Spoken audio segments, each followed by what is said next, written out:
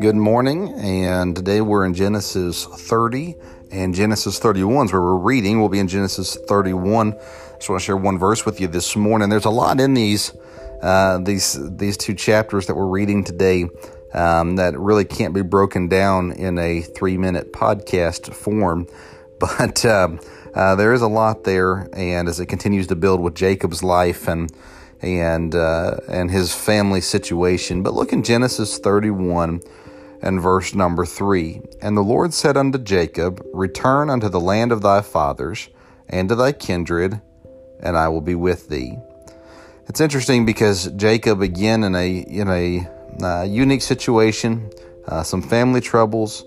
There's fear because of what Laban's sons say in verse number 1, and even what Laban had said in the countenance of Laban in verse number 2.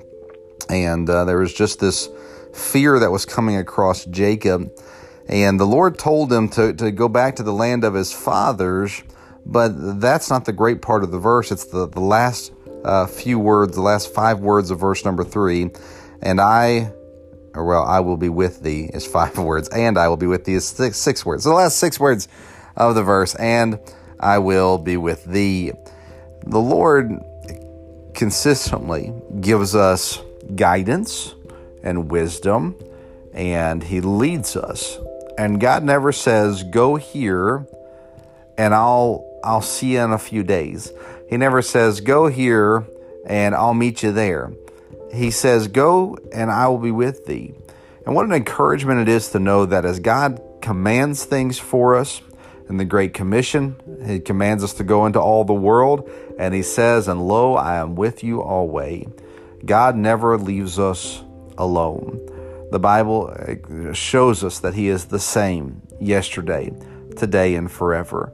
And the Bible tells us God will never leave us nor forsake us. And with that comes when He guides us, when He gives us instruction, when He tells us, go here, He always says, I will go with you.